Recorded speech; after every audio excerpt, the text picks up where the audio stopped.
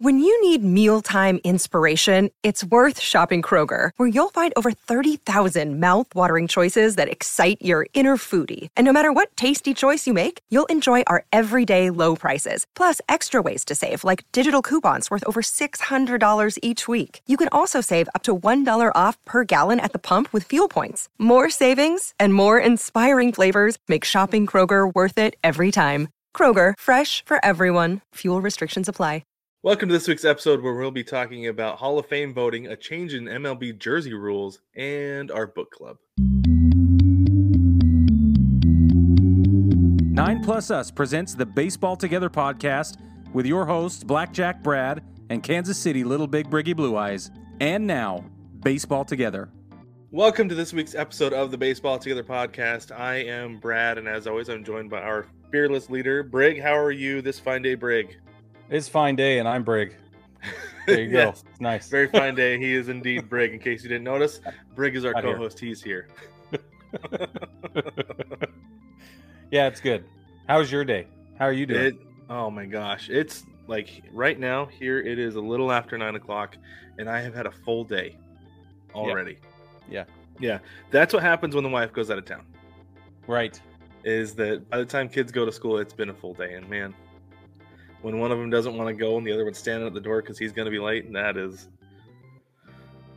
a big to-do. Anyway, all right, enough of that. Let's get into things today. We have, I was actually surprised how much there was because it didn't seem like there was, and then I got going, and mostly Hall of Fame stuff, right? Okay, because I didn't think there was anything to talk about, and then I get here and you're like, oh yeah, all this stuff. I'm like, what? Exactly, right? Yeah. So first things this first. morning, I'm like, what is there to talk about? Yeah, like, we don't have a show. I'm like, we do though. Mm-hmm. So anyway, so there was one guy voted into the Hall of Fame based on the Baseball Writers Association of America voting, and it was the one and only Scott Rowland. Yeah. He last year got 10.2% of the votes, and this year he got a little over 75%. 75% is the threshold, so he is in. Nobody else got in.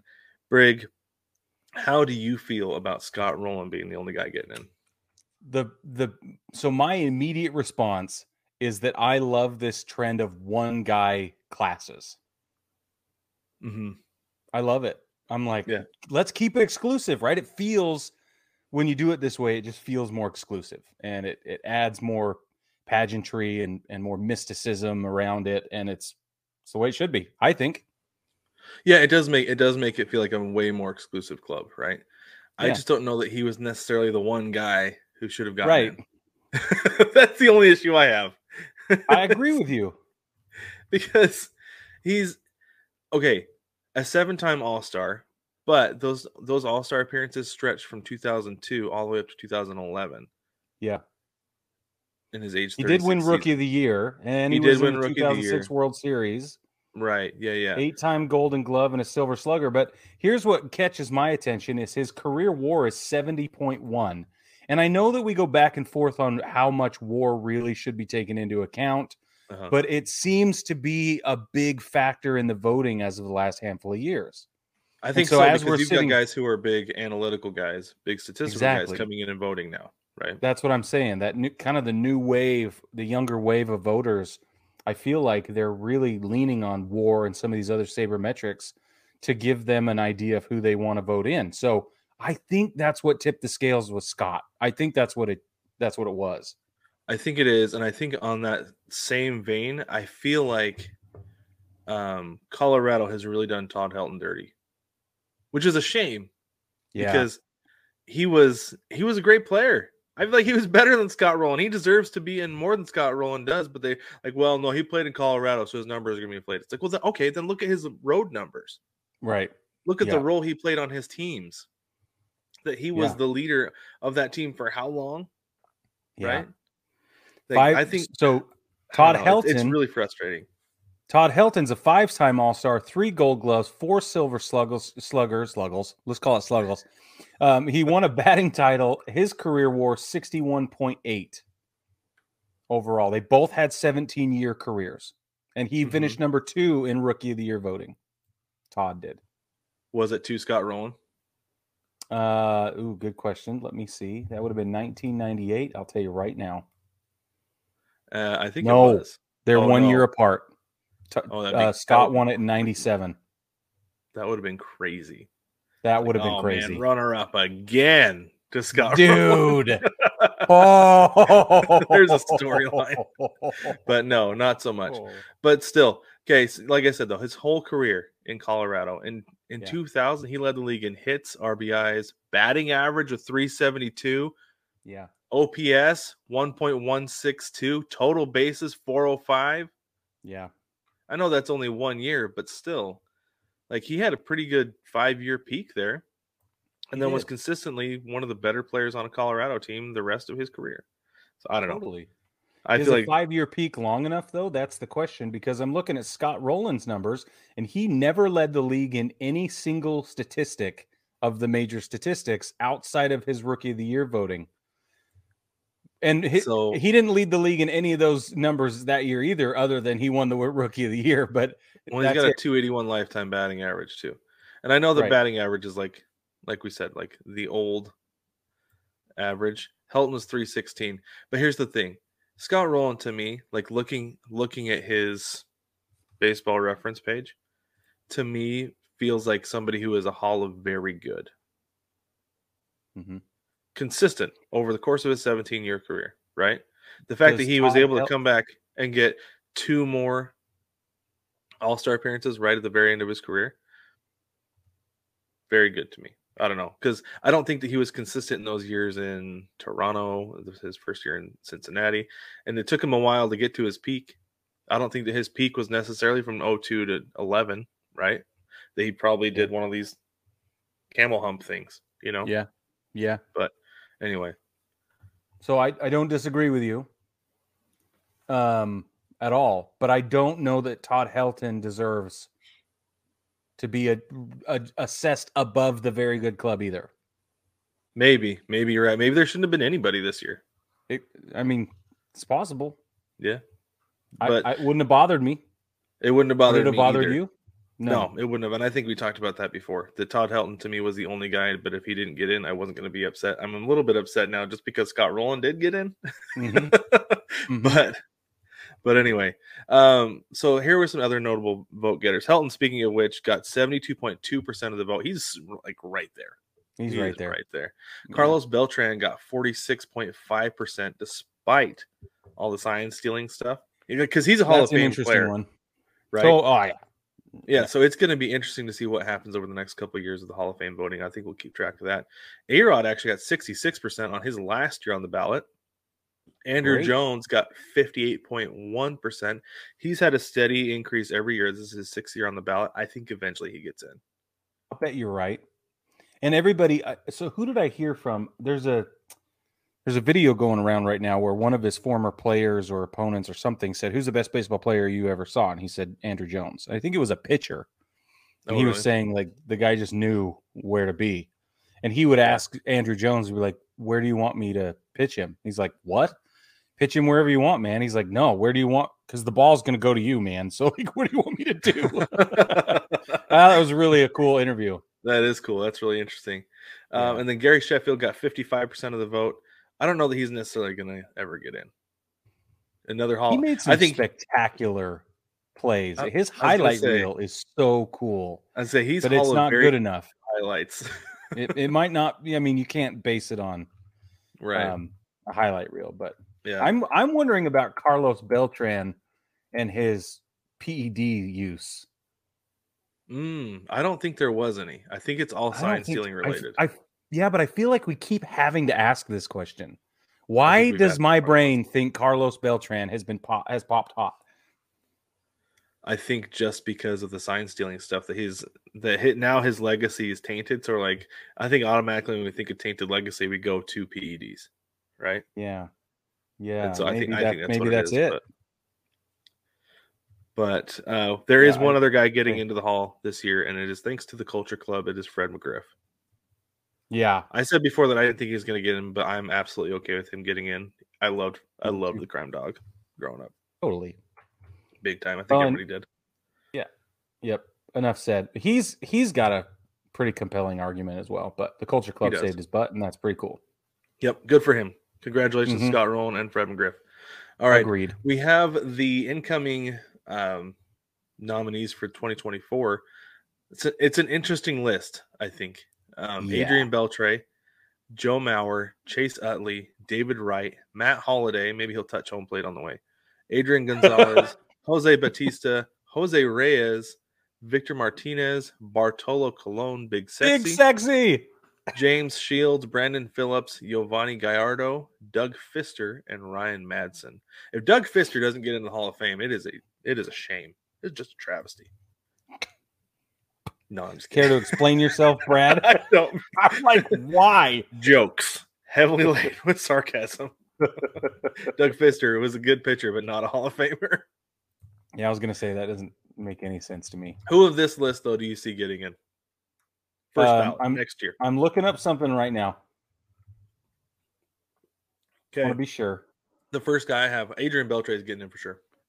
Yeah, I think that's true. If no other reason than everybody loves him.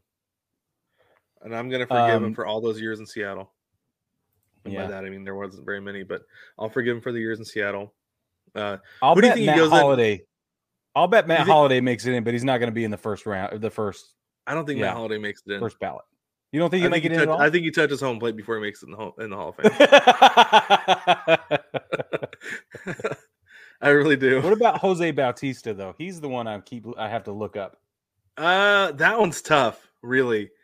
Having one of the greatest highlights in the history of baseball, I think will help him some. I don't know if his peak was long enough, though. You know? Yeah, that's what I'm looking at right now. So while you look no PED relationship, right? I know, and I remember we were all like, "Dude, he's got to be." But he never tested hot, like you said, and he continued to hit home runs in Toronto like it was nobody's business. Yeah. So I don't know. Real quick, while you're looking that up, I want to go back to Adrian Beltre. What team do you think he goes in with? Is he a Ranger or is he a Red Sox? Oh, that's a really great question. I'm going to say the Rangers. It's got to be the Rangers. I think so. Yeah. Yeah, because he, I feel like that's when he really made his mark on the league was as a Ranger.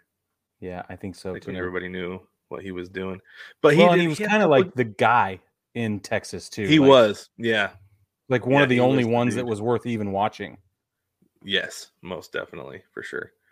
Okay, while you're still looking, Joe Mauer, does he get in? Tough. I don't know. I don't think he gets in first ballot. No, I don't think so. But I think he gets in. I think he gets in. Give him like 5 years. I think he gets in. Joe Mauer. Catcher and first base, MVP award, 6-time All-Star, 3 Gold Glove, 5 Silver Slugger, 3 batting titles, career WAR 55.2. Yeah, he's going to get in. He led the league in average in 1, 2, 3 seasons. Slugging 1 season, that's when he won the MVP. Well, the other thing with Joe Mauer, years. I feel like Joe Mauer was like the revolution of the tall catcher. Yeah. He started it. Yeah. That makes sense. Like not just like a big dude, but like a big dude behind home plate. Yeah. So back to Bautista, looking closer, it's going to be tough to get him in. Yeah. He might have to wait till the Culture Club. Just looking at this. 6-time All-Star, 3 Silver Sluggers, that's it. As far as awards, 36.7 career WAR for Bautista. Yeah. I don't know. He led the league in home runs in 2010 and 11. With 54 and 43, that's it though. So I don't know, man. That's going to be. I don't think. Looking at these numbers, greatest of all time. Nope. No, I don't think so. I don't think so. And then the other guys on the list, like I don't think Chase Utley gets in.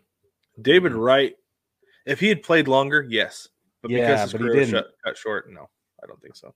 But anyway, that's your 2024 Hall of Fame ballot newcomers. What about Bartolo? Hey. No. Yeah, no. No. It's too bad too. It is because he is a beloved figure and has a beloved figure. And if it wasn't for 2 positive steroid tests, then probably he probably would get in. Yeah. Because listen to this. He wouldn't have had the long career that he did. That's true. never mind. Let's move on. You're absolutely right. You said everything I was going to say. Okay. Anyway, all right. So there was something interesting that came out this weekend. Major League Baseball is limiting teams to 4 jerseys this year, just 4, which includes, oddly enough, spring training jerseys. I don't know why. You would think that Major League Baseball would be like, it's a novelty jersey. Just sell it. Just sell it. It's fine. Yeah. Nobody wears their spring training jerseys come game 1. They go away. And maybe that's what Major League Baseball wants, is they're just taking up space. Just get rid of them. Whose space? I don't know. Whose space? Why is Major League Baseball looking at the facilities and saying these closets are too full? You need to put more baseballs in those closets. What you need to do. What we need to do. Can we put a seat here? Has that possible? I don't know why they care about how the facility's storage is managed. Like, it doesn't make any sense. I don't know. But so they're limiting to 4 jerseys. We saw this first with the Seattle Mariners announcing that they're getting rid of gray. Yeah. And I am absolutely enthusiastic. Like, I am so excited about this. I'm enthralled with this. You are. Yeah. Because I have 2 opinions. Okay, I'll need to share this real quick. Because of all the jerseys the Mariners have, between regular white, gray, navy, teal, they call them the faux back, the creams on Sundays with the yellow and royal, and then the light blue spring training jersey. The gray, to me, is the weakest, the absolute weakest of the bunch. Get rid of it. And then they're also getting rid of the light blue spring training jersey, which is fine. I'll live. I like it, but I way prefer the teal and the navy over it. So the decision came down. They're going to be wearing navy as their primary road uniform. If a team decides to wear navy, like if the Red Sox want to wear their navy jerseys, the Mariners will wear teal instead. Yeah, they're keeping gray pants. That northwest green. Yeah, exactly. So I love it. I'm super excited about this. Go ahead, Brig. Well, the other thing is the City Connect jerseys are the acceptable 5th jersey. So you don't have to consider your City Connect jersey as one of the 4. It does get tacked on in addition if you have it. So let's just get that piece of news out of the way. Right. Yeah, you're right, because that's a mandate coming down from the league. Yeah. So, okay. Aside from me wondering, like, what's the actual motivation behind this, which is a whole rabbit hole, and I will never get answers for, I'm sure. Because there's not like a textile problem. I don't think is it a manufacturing issue? Is Nike having workforce or labor issues? I don't understand. I don't know what's going on. Yeah, but it's not a budget problem. So I keep trying to think like outside the practical application of like what's going on. But to me, I have 2 opinions. The first is, what a travesty, right? Because I have that old school side of me that's romanticizing everything. And I know I do that. So my knee-jerk reaction is to be absolutely like scorned. But then the other side of me thinks this is the greatest thing ever. But not for the reasons you'll think. Okay. You're thinking this is the greatest thing ever because the road jerseys, the gray roads, are the weakest and they're dumb and you can do better and put on a more Not all of them. Seattle's gray is the weakest. There are some great gray jerseys out there. A lot of people are going to agree with you that their team just ditch the road grays and be done with it. So from a PR perspective, I think Major League Baseball is like, this is going to be fine, right? Because I'll bet that's what a lot of teams will do. Here's what I say though.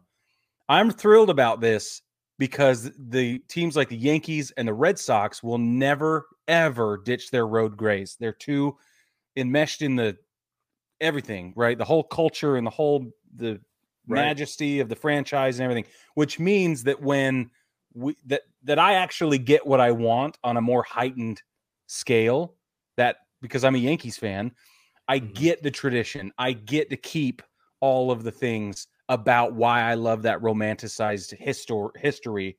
And y'all franchise teams can do whatever you want. I don't care what you do.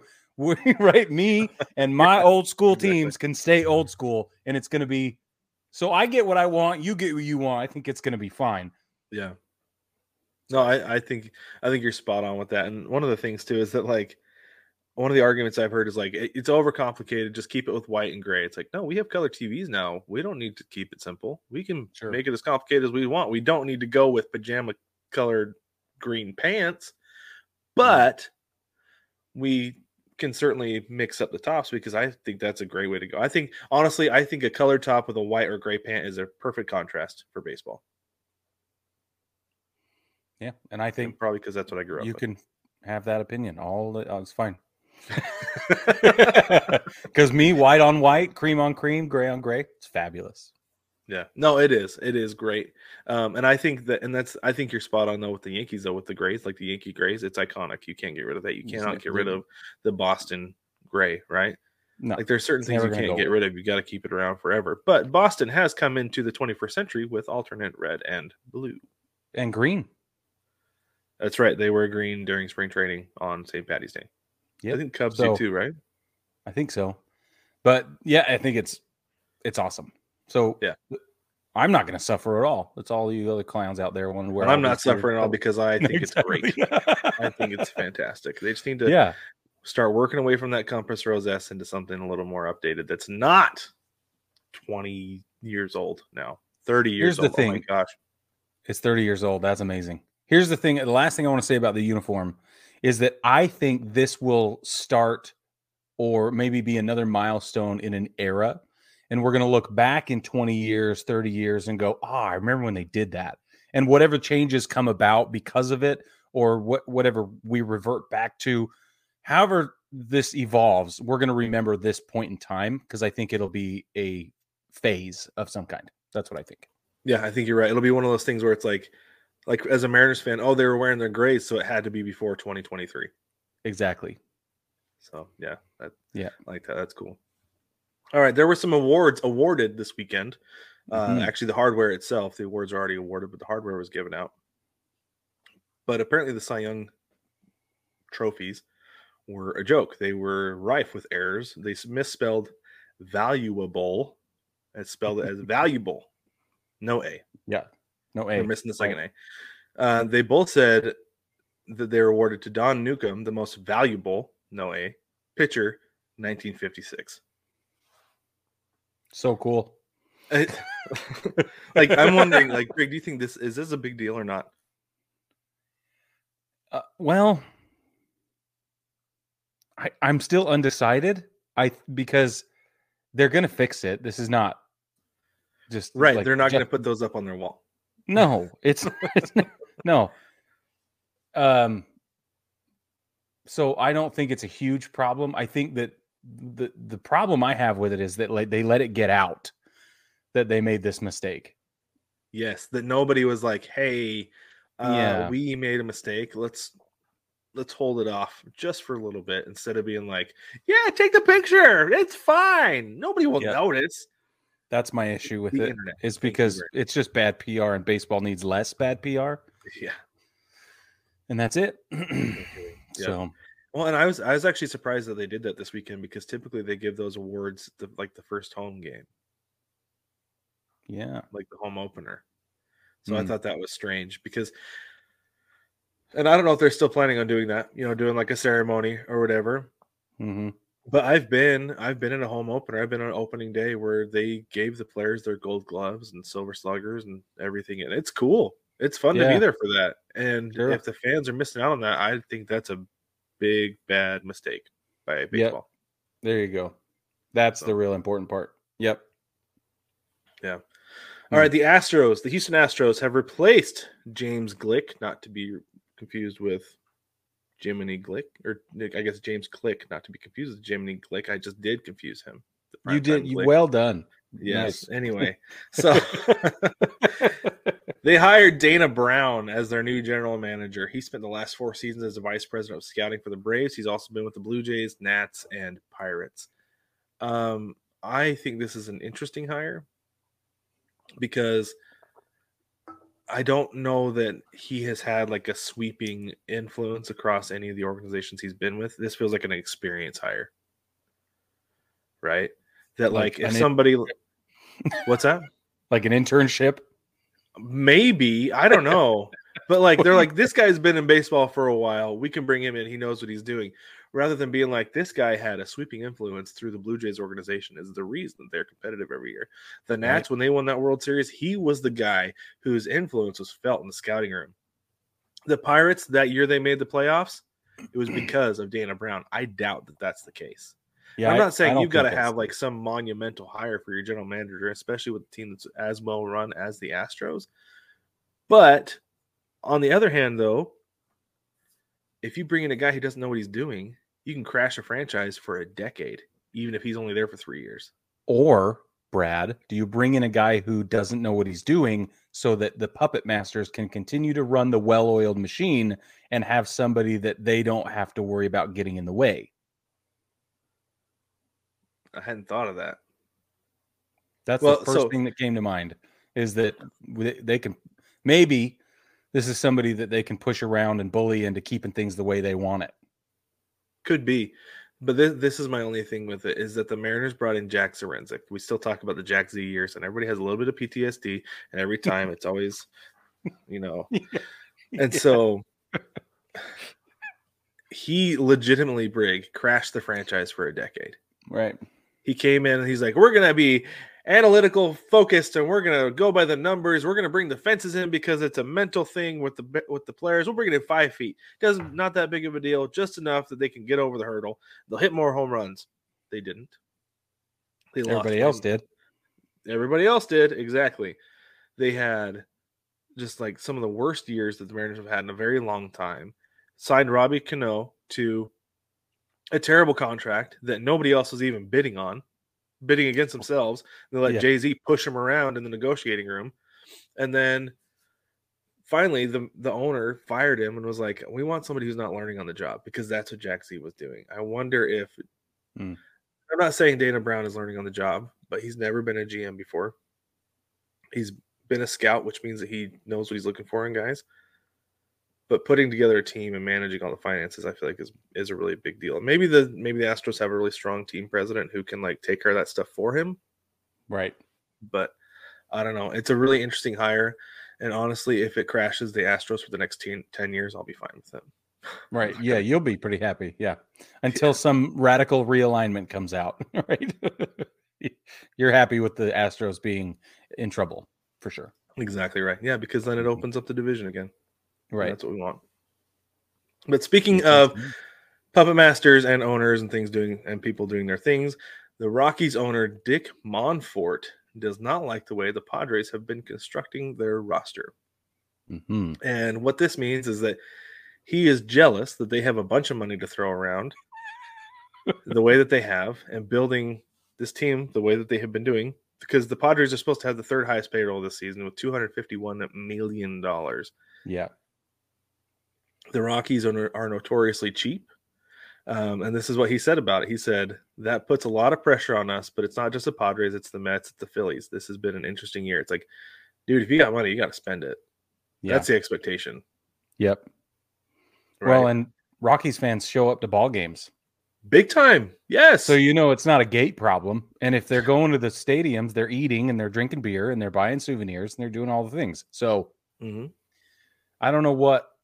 And they're connected. Don't they have their own network with Root or? Are they on Altitude? Maybe, but I think they're heavily tied into it. If it's not their own network, then they're probably not pulling in. Yeah, it's local. Yeah, they're getting a lot of that local stuff. It's 100% theirs. Mm-hmm. Yeah, so I don't know. Sharing it. It's strange. I think it's interesting when owners complain about other owners spending money. Because like, he's putting pressure on me to spend my money. I don't want to spend my money. Yeah. Well, and this is an interesting thing about what Steve Cohen is doing, is it's kind of smoking out everybody else, because they're either gonna play ball or they're not, and the disparity will show itself one way or another. Yeah. So it's interesting that these kind of comments come out, because it's kind of adding seasoning to the whole situation. It is, and we'll actually talk about that more in a little bit too. Yeah, with the book club stuff. But anyway, I just thought that was funny that he's complaining about the Padres spending money because they're a division rival. But all right, last thing here. We have a World Baseball Classic roster update specifically with Cuba. Yohan Moncada, Luis Robert, Yoenis Cespedes, Roenis Elias will all play for Cuba. Big time. I saw the list. There are a couple more minor leaguers who are going to be playing for them, and then the rest of the roster is going to be filled out by Cuban amateur players. But I think that's awesome. That'll be fun to have those guys in the World Baseball Classic. I'm surprised that Yasiel Puig is not on the list yet. I was going to say the same thing. Well, and there are some others that I'm surprised not to see, but maybe they will. Maybe eventually. We're getting down to the time, though. It's time. Yeah, just a few weeks away. Very exciting. We don't have much left. They're going to have to start working out together. Nasty Nestor apparently has agreed to pitch for the U.S. You sent me that Instagram post. His flag-clad gamer glove. That's awesome. It's going to be fun. It's awesome. Yeah, it's going to be a really good time. I can't wait to come out and watch. It's going to be so good. Yeah, we're going to stomp Great Britain. Like, let's be honest. If we don't stomp Great Britain, I will be so confused. Here's the thing. Do you trot out your B team and let them play 5-6 innings and see how things go? Or do you just go out there and announce your presence with authority from the beginning? I think throw your ace. You just, let everybody go yard at least once. You just unload every cannon you have. I think you do that first game for sure. You have to, especially against. Speaking of cannons, you got to do it against Great Britain. But anyway, yeah. Well, and then you get 5 full or 6 broadside. Yeah, there you go. You get your 5-6 innings in, and then you march out your B team. There you go. You round out the experience. I don't think you treat it quite like the All-Star game, but I think something more like the All-Star game as far as rotations and position changes than a regular season game for sure. Yeah, I think you're right. Yep, for sure. All right, let's take a quick break. When we get back, we're going to get more into fair ball as part of our Baseball Together book club.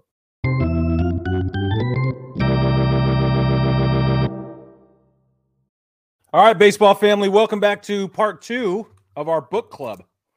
For those of you that may be joining us just now, we're reading Fair Ball by Bob Costas. It's a fan's case for baseball. And we got into chapters 4, 5, and 6 this past couple of weeks. And there's a number of things going on here that I found really interesting. But ultimately, let's just jump through chapter 4 really quick. What he's advocating for in chapter 4, say that 5 times fast, is revenue sharing program. Right? Bob Costas is saying that the economic system as it was built in 1999 is broken, and that it was creating and would continue to create a competitive imbalance, which is something we've talked about a billion times on this podcast, and something we will probably continue to talk about as the competitive imbalance remains unchecked. Wouldn't you say that's still the case, Brad? No, I would not, actually. Oh, outstanding. I've been thinking a lot about this the last few days. We'll get into it in a minute, but go ahead and keep going. So what he's saying is he makes some interesting comparisons between Major League Baseball, the National Football League, and the NBA, the National Basketball Association. And I thought the one that was the most compelling comparison to the NBA was saying that he actually highlights Sacramento, Portland, Indianapolis, and Salt Lake City. And he says that it's laughable to consider a Major League Baseball team being successful in any of those markets. Do you agree with that, Brad? I actually do absolutely agree with that. I honestly think that in today's sports economic environment, I don't think that an NBA team would actually be put in Salt Lake or in Portland or in Sacramento for that matter. That those teams are only there because they've been there and they're established. That nobody in their right mind would bring a team into those places today in today's environment. Right. Yeah. And it's not so much just a baseball team in those places. It's sports in general. Like I've seen people on Facebook being like, oh, because you and I both we have family and connections in Utah, and people are like, oh, we need to bring Major League Baseball to Utah, bring it to Salt Lake. And like, no, it would fail. Wouldn't even last miserably and It'd immediately. be worse than the pilots. Yeah. So well, it shocks me that the Real Salt Lake Major League Soccer is at all successful. Like, at all. I think the reason that is successful is because it's a smaller league. that they got in early on, relatively early on in the league, right? Yep.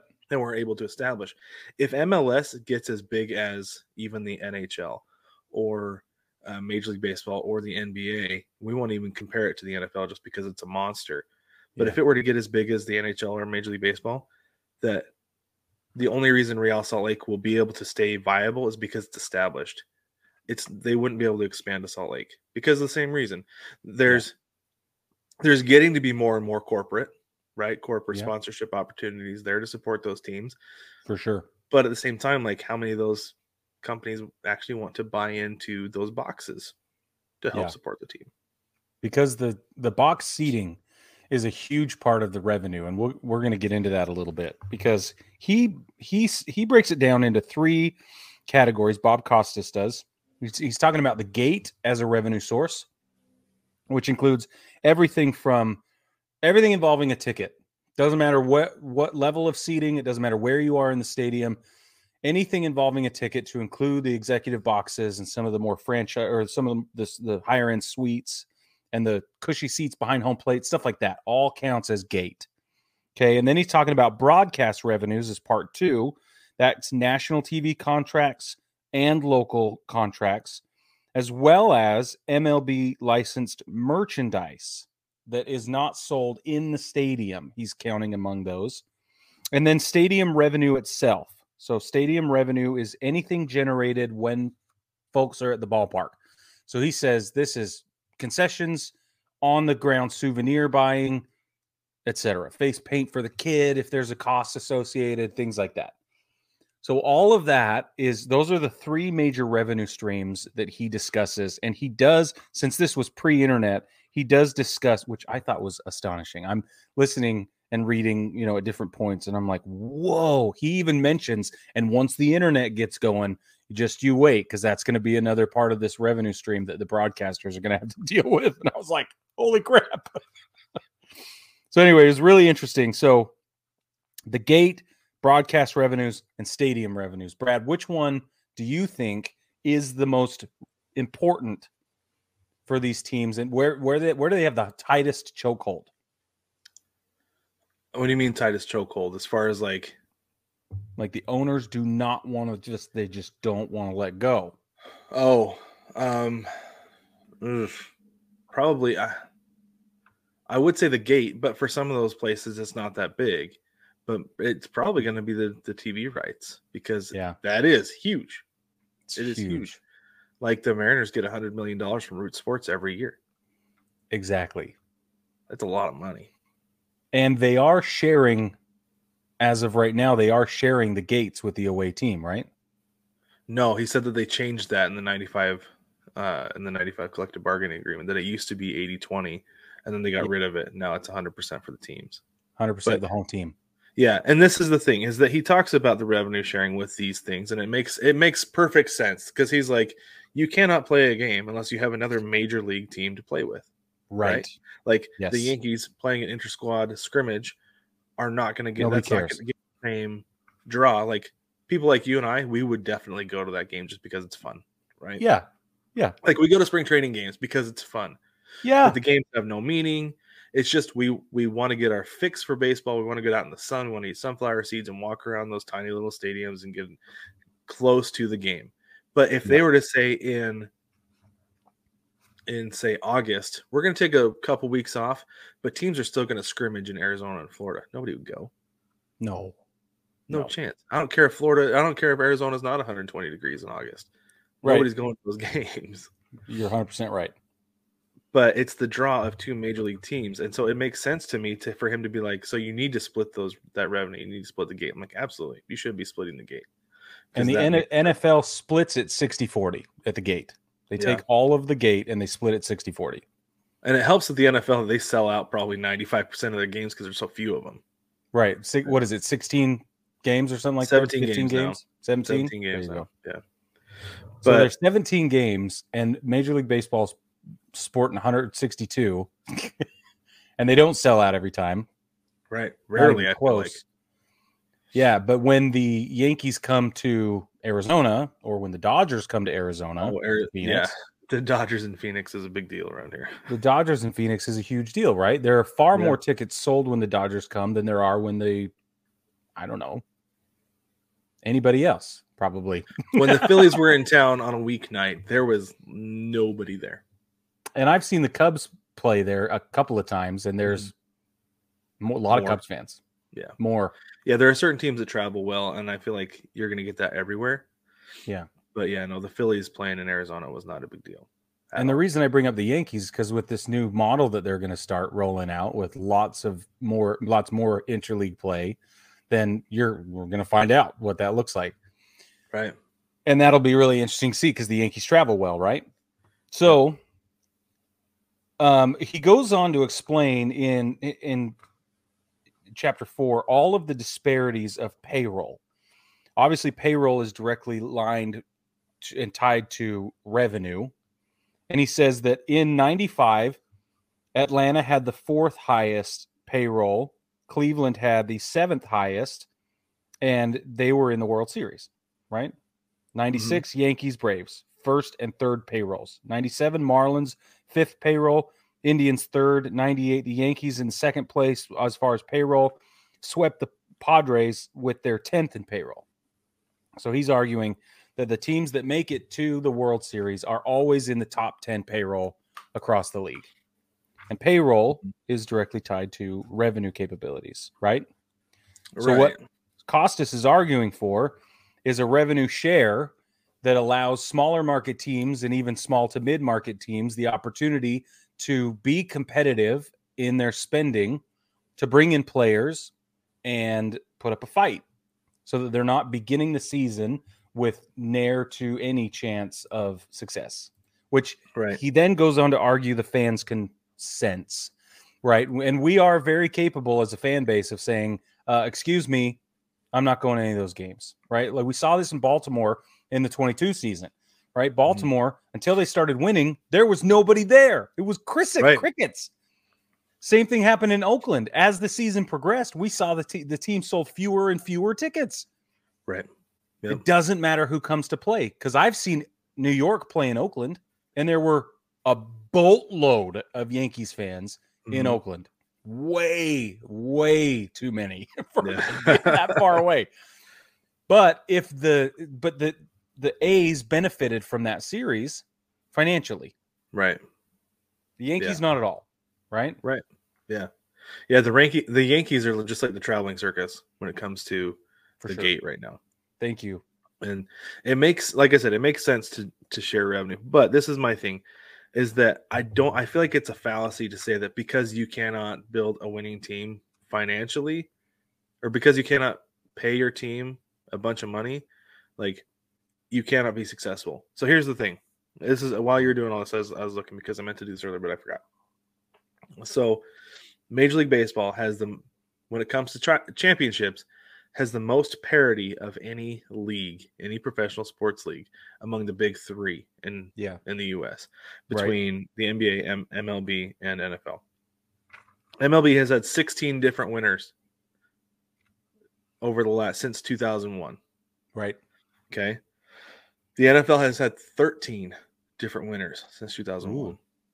The NBA has only had 8. Oh. It's been the Heat, the Lakers, the Warriors, the Celtics, the Spurs, and then a couple more peppered in there, like the Raptors won one, and then the Mavericks won one.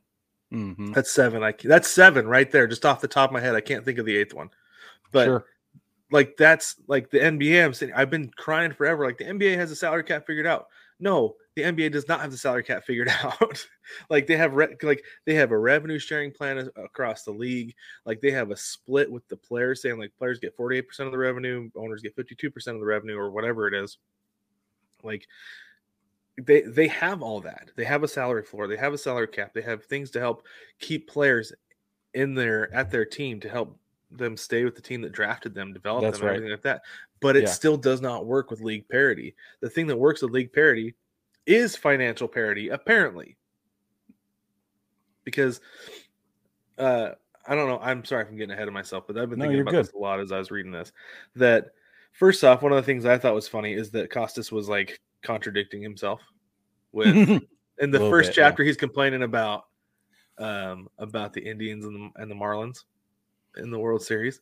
Yeah. And then he's saying, but you need to be able to get these teams in the World Series. Like, well, you don't want them, but so why are you arguing anyway? Yeah, but that's true. So there's that. But at the same time, though, what this financial disparity has done is it has forced teams to build teams the way they're meant to be. Right.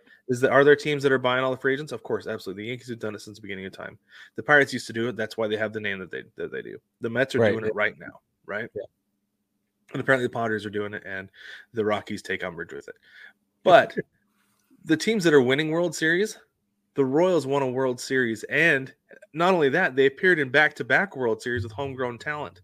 The Astros have, I don't want to say created a dynasty, but they've dominated the American League over the last 6 years with homegrown talent. Yeah.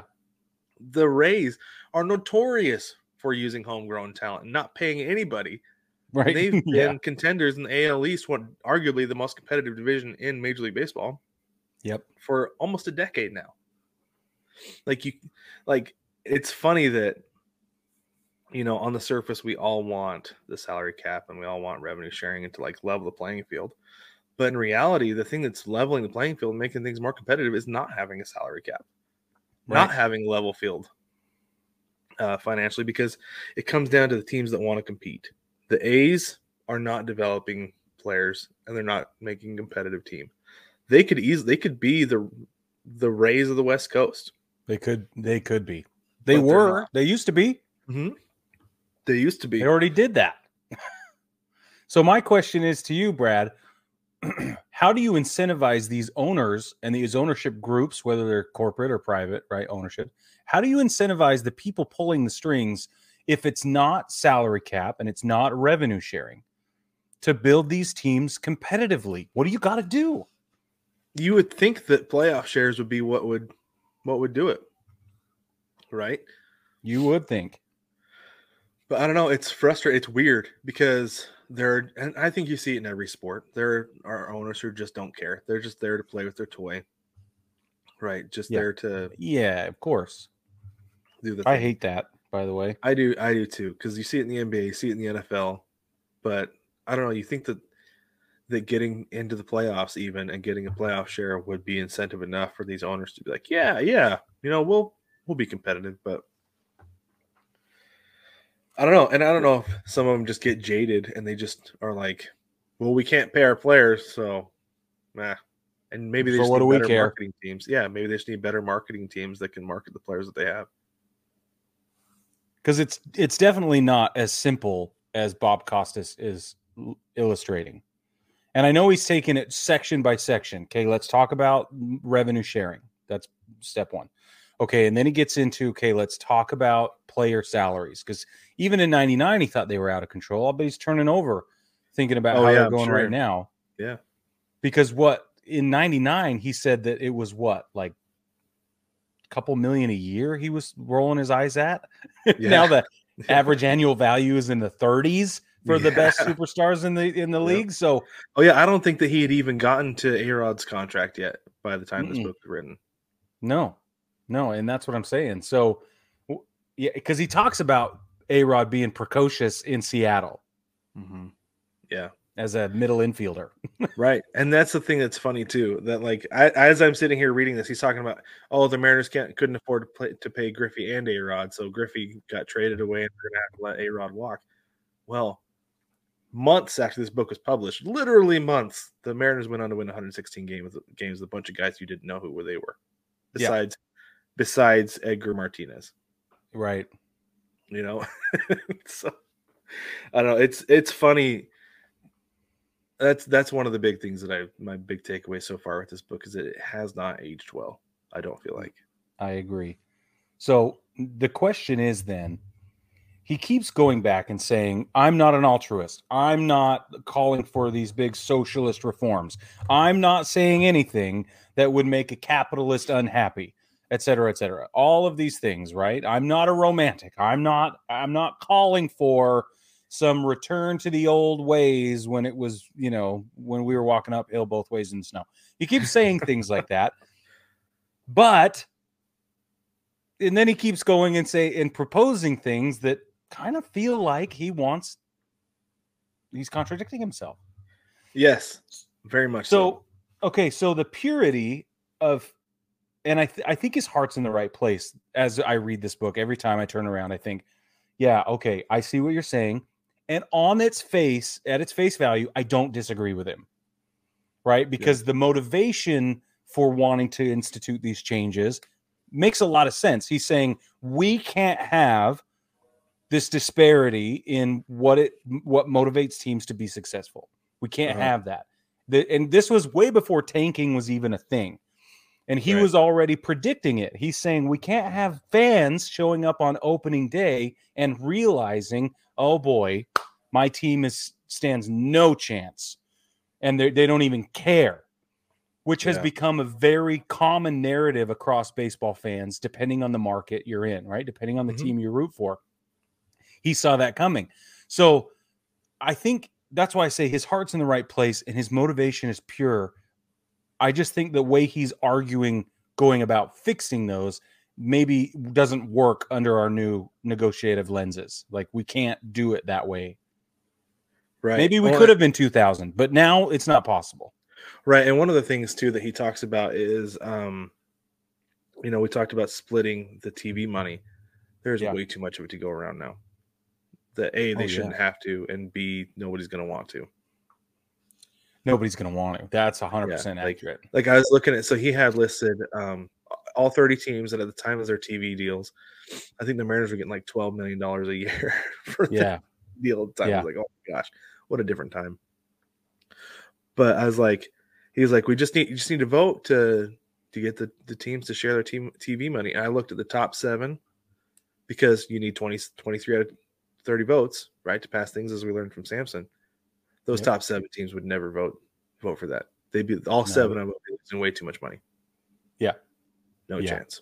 Well, and I get the way he frames it is like they just got to get on board. It's like, yeah, they got to get on board, but they're not going to because of how much money they'd be losing. Yeah, well, and the way the things have gone now, like every team who can, I should say, has their own network because they've swallowed up all of the capabilities. They don't want to share anything. Right. Yeah. Yeah. The Mets, the Yankees, the Cubs have had their own network for as long as we've been alive. You know, and I don't know if the if the Braves are still on Superstation or TBS or whatever it is now, because I don't have cable. Right. But, I don't either. But things like that, it's a whole different world. And the reason they do that, like you said, is because then they don't have to share money with anybody. Right. So yeah, I agree. I don't know. It's been pretty interesting to read this far into the book. I'm excited to see what comes next, because there's more to come. So we're going to read chapters, let's see, 7, 8, and 9 before the next one. Would we have that scheduled for 2 weeks out, Brad? Yeah, let's do 2 weeks. Okay, 7, 8, and 9. We're going to read. So chapter 9 starts on 115, so that'll give us, about 50 or so pages. Okay. Sweet deal. Let's do it. But baseball family, let us know what you think. As always, jump in the mailbag, let us know, or comment on YouTube. We always see those. Yeah, it's a good place. Let us know what you're thinking about this book or some of your ideas about the things that we've shared with you about what Bob Costas is talking about in here. But you can always jump in the mailbag. Like I said, there's a link in the description of every episode or on baseballtogether.com. There's a link in the navigation. Brig, you want to remind them about just a couple weeks left of the shop? Actually, it's like a couple days. Yeah, we have 1 week left on the shop. If you want to jump in there and grab something, this is your chance, because everything's getting totally reformed. So it's going to be in a new place under a new situation. So anyway, jump in there and grab yourself something nice at 9plusus.com. That's NINEPLUS.com, 9plusus.com. And don't forget that. So there are 2 other ways you can support the podcast and what we're doing here on the show. You can go to Chinook Seedery, the best seeds ever. They really, we tell you all the time, but they're the best seeds ever. That's at ChinookSeedery.com. You can use code BTPOD for 10% off your order, whether you want to get samples or you found a flavor that you love like I do. By the way, the lemon pep, holy cow. Oh, I got to try that one. Bunch for myself for Christmas, and they are fantastic. Yeah, Brad tried the new lemon pepper flavor. And I think there's even a new flavor that they just barely released. It's a sea salt and something, but I'm really excited. Salt and vinegar, I think is what it is. Yeah, vinegar. Yeah. So I'm excited to try that one as well. I've yet to. But that's at ChinookCedary.com, code BTPOD, 10% off. And then don't forget, you can also jump on Patreon. We have levels of support, tiers of support, $1 up to $10 or up to $15.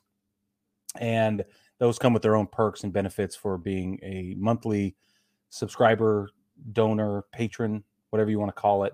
We call that group of people our rooters, and they are fantastic. We love them. We thank you for your support in that, and we look forward to seeing you there as well. Yeah, for sure. And last thing, we actually have a new way to support. If you don't get to get on the shop, if you want to buy yourself some clothes for spring training, head over to Fanatics. There's a link in the description. Follow that link, and you'll support the show by giving us a little bit. Fanatics will give us a little bit of every purchase there. And heck, if you want to buy yourself a Super Bowl shirt, just go through the link and you can support us by supporting yourself. But baseball family, thank you so much for joining us. We appreciate all your support, and we will catch you next week.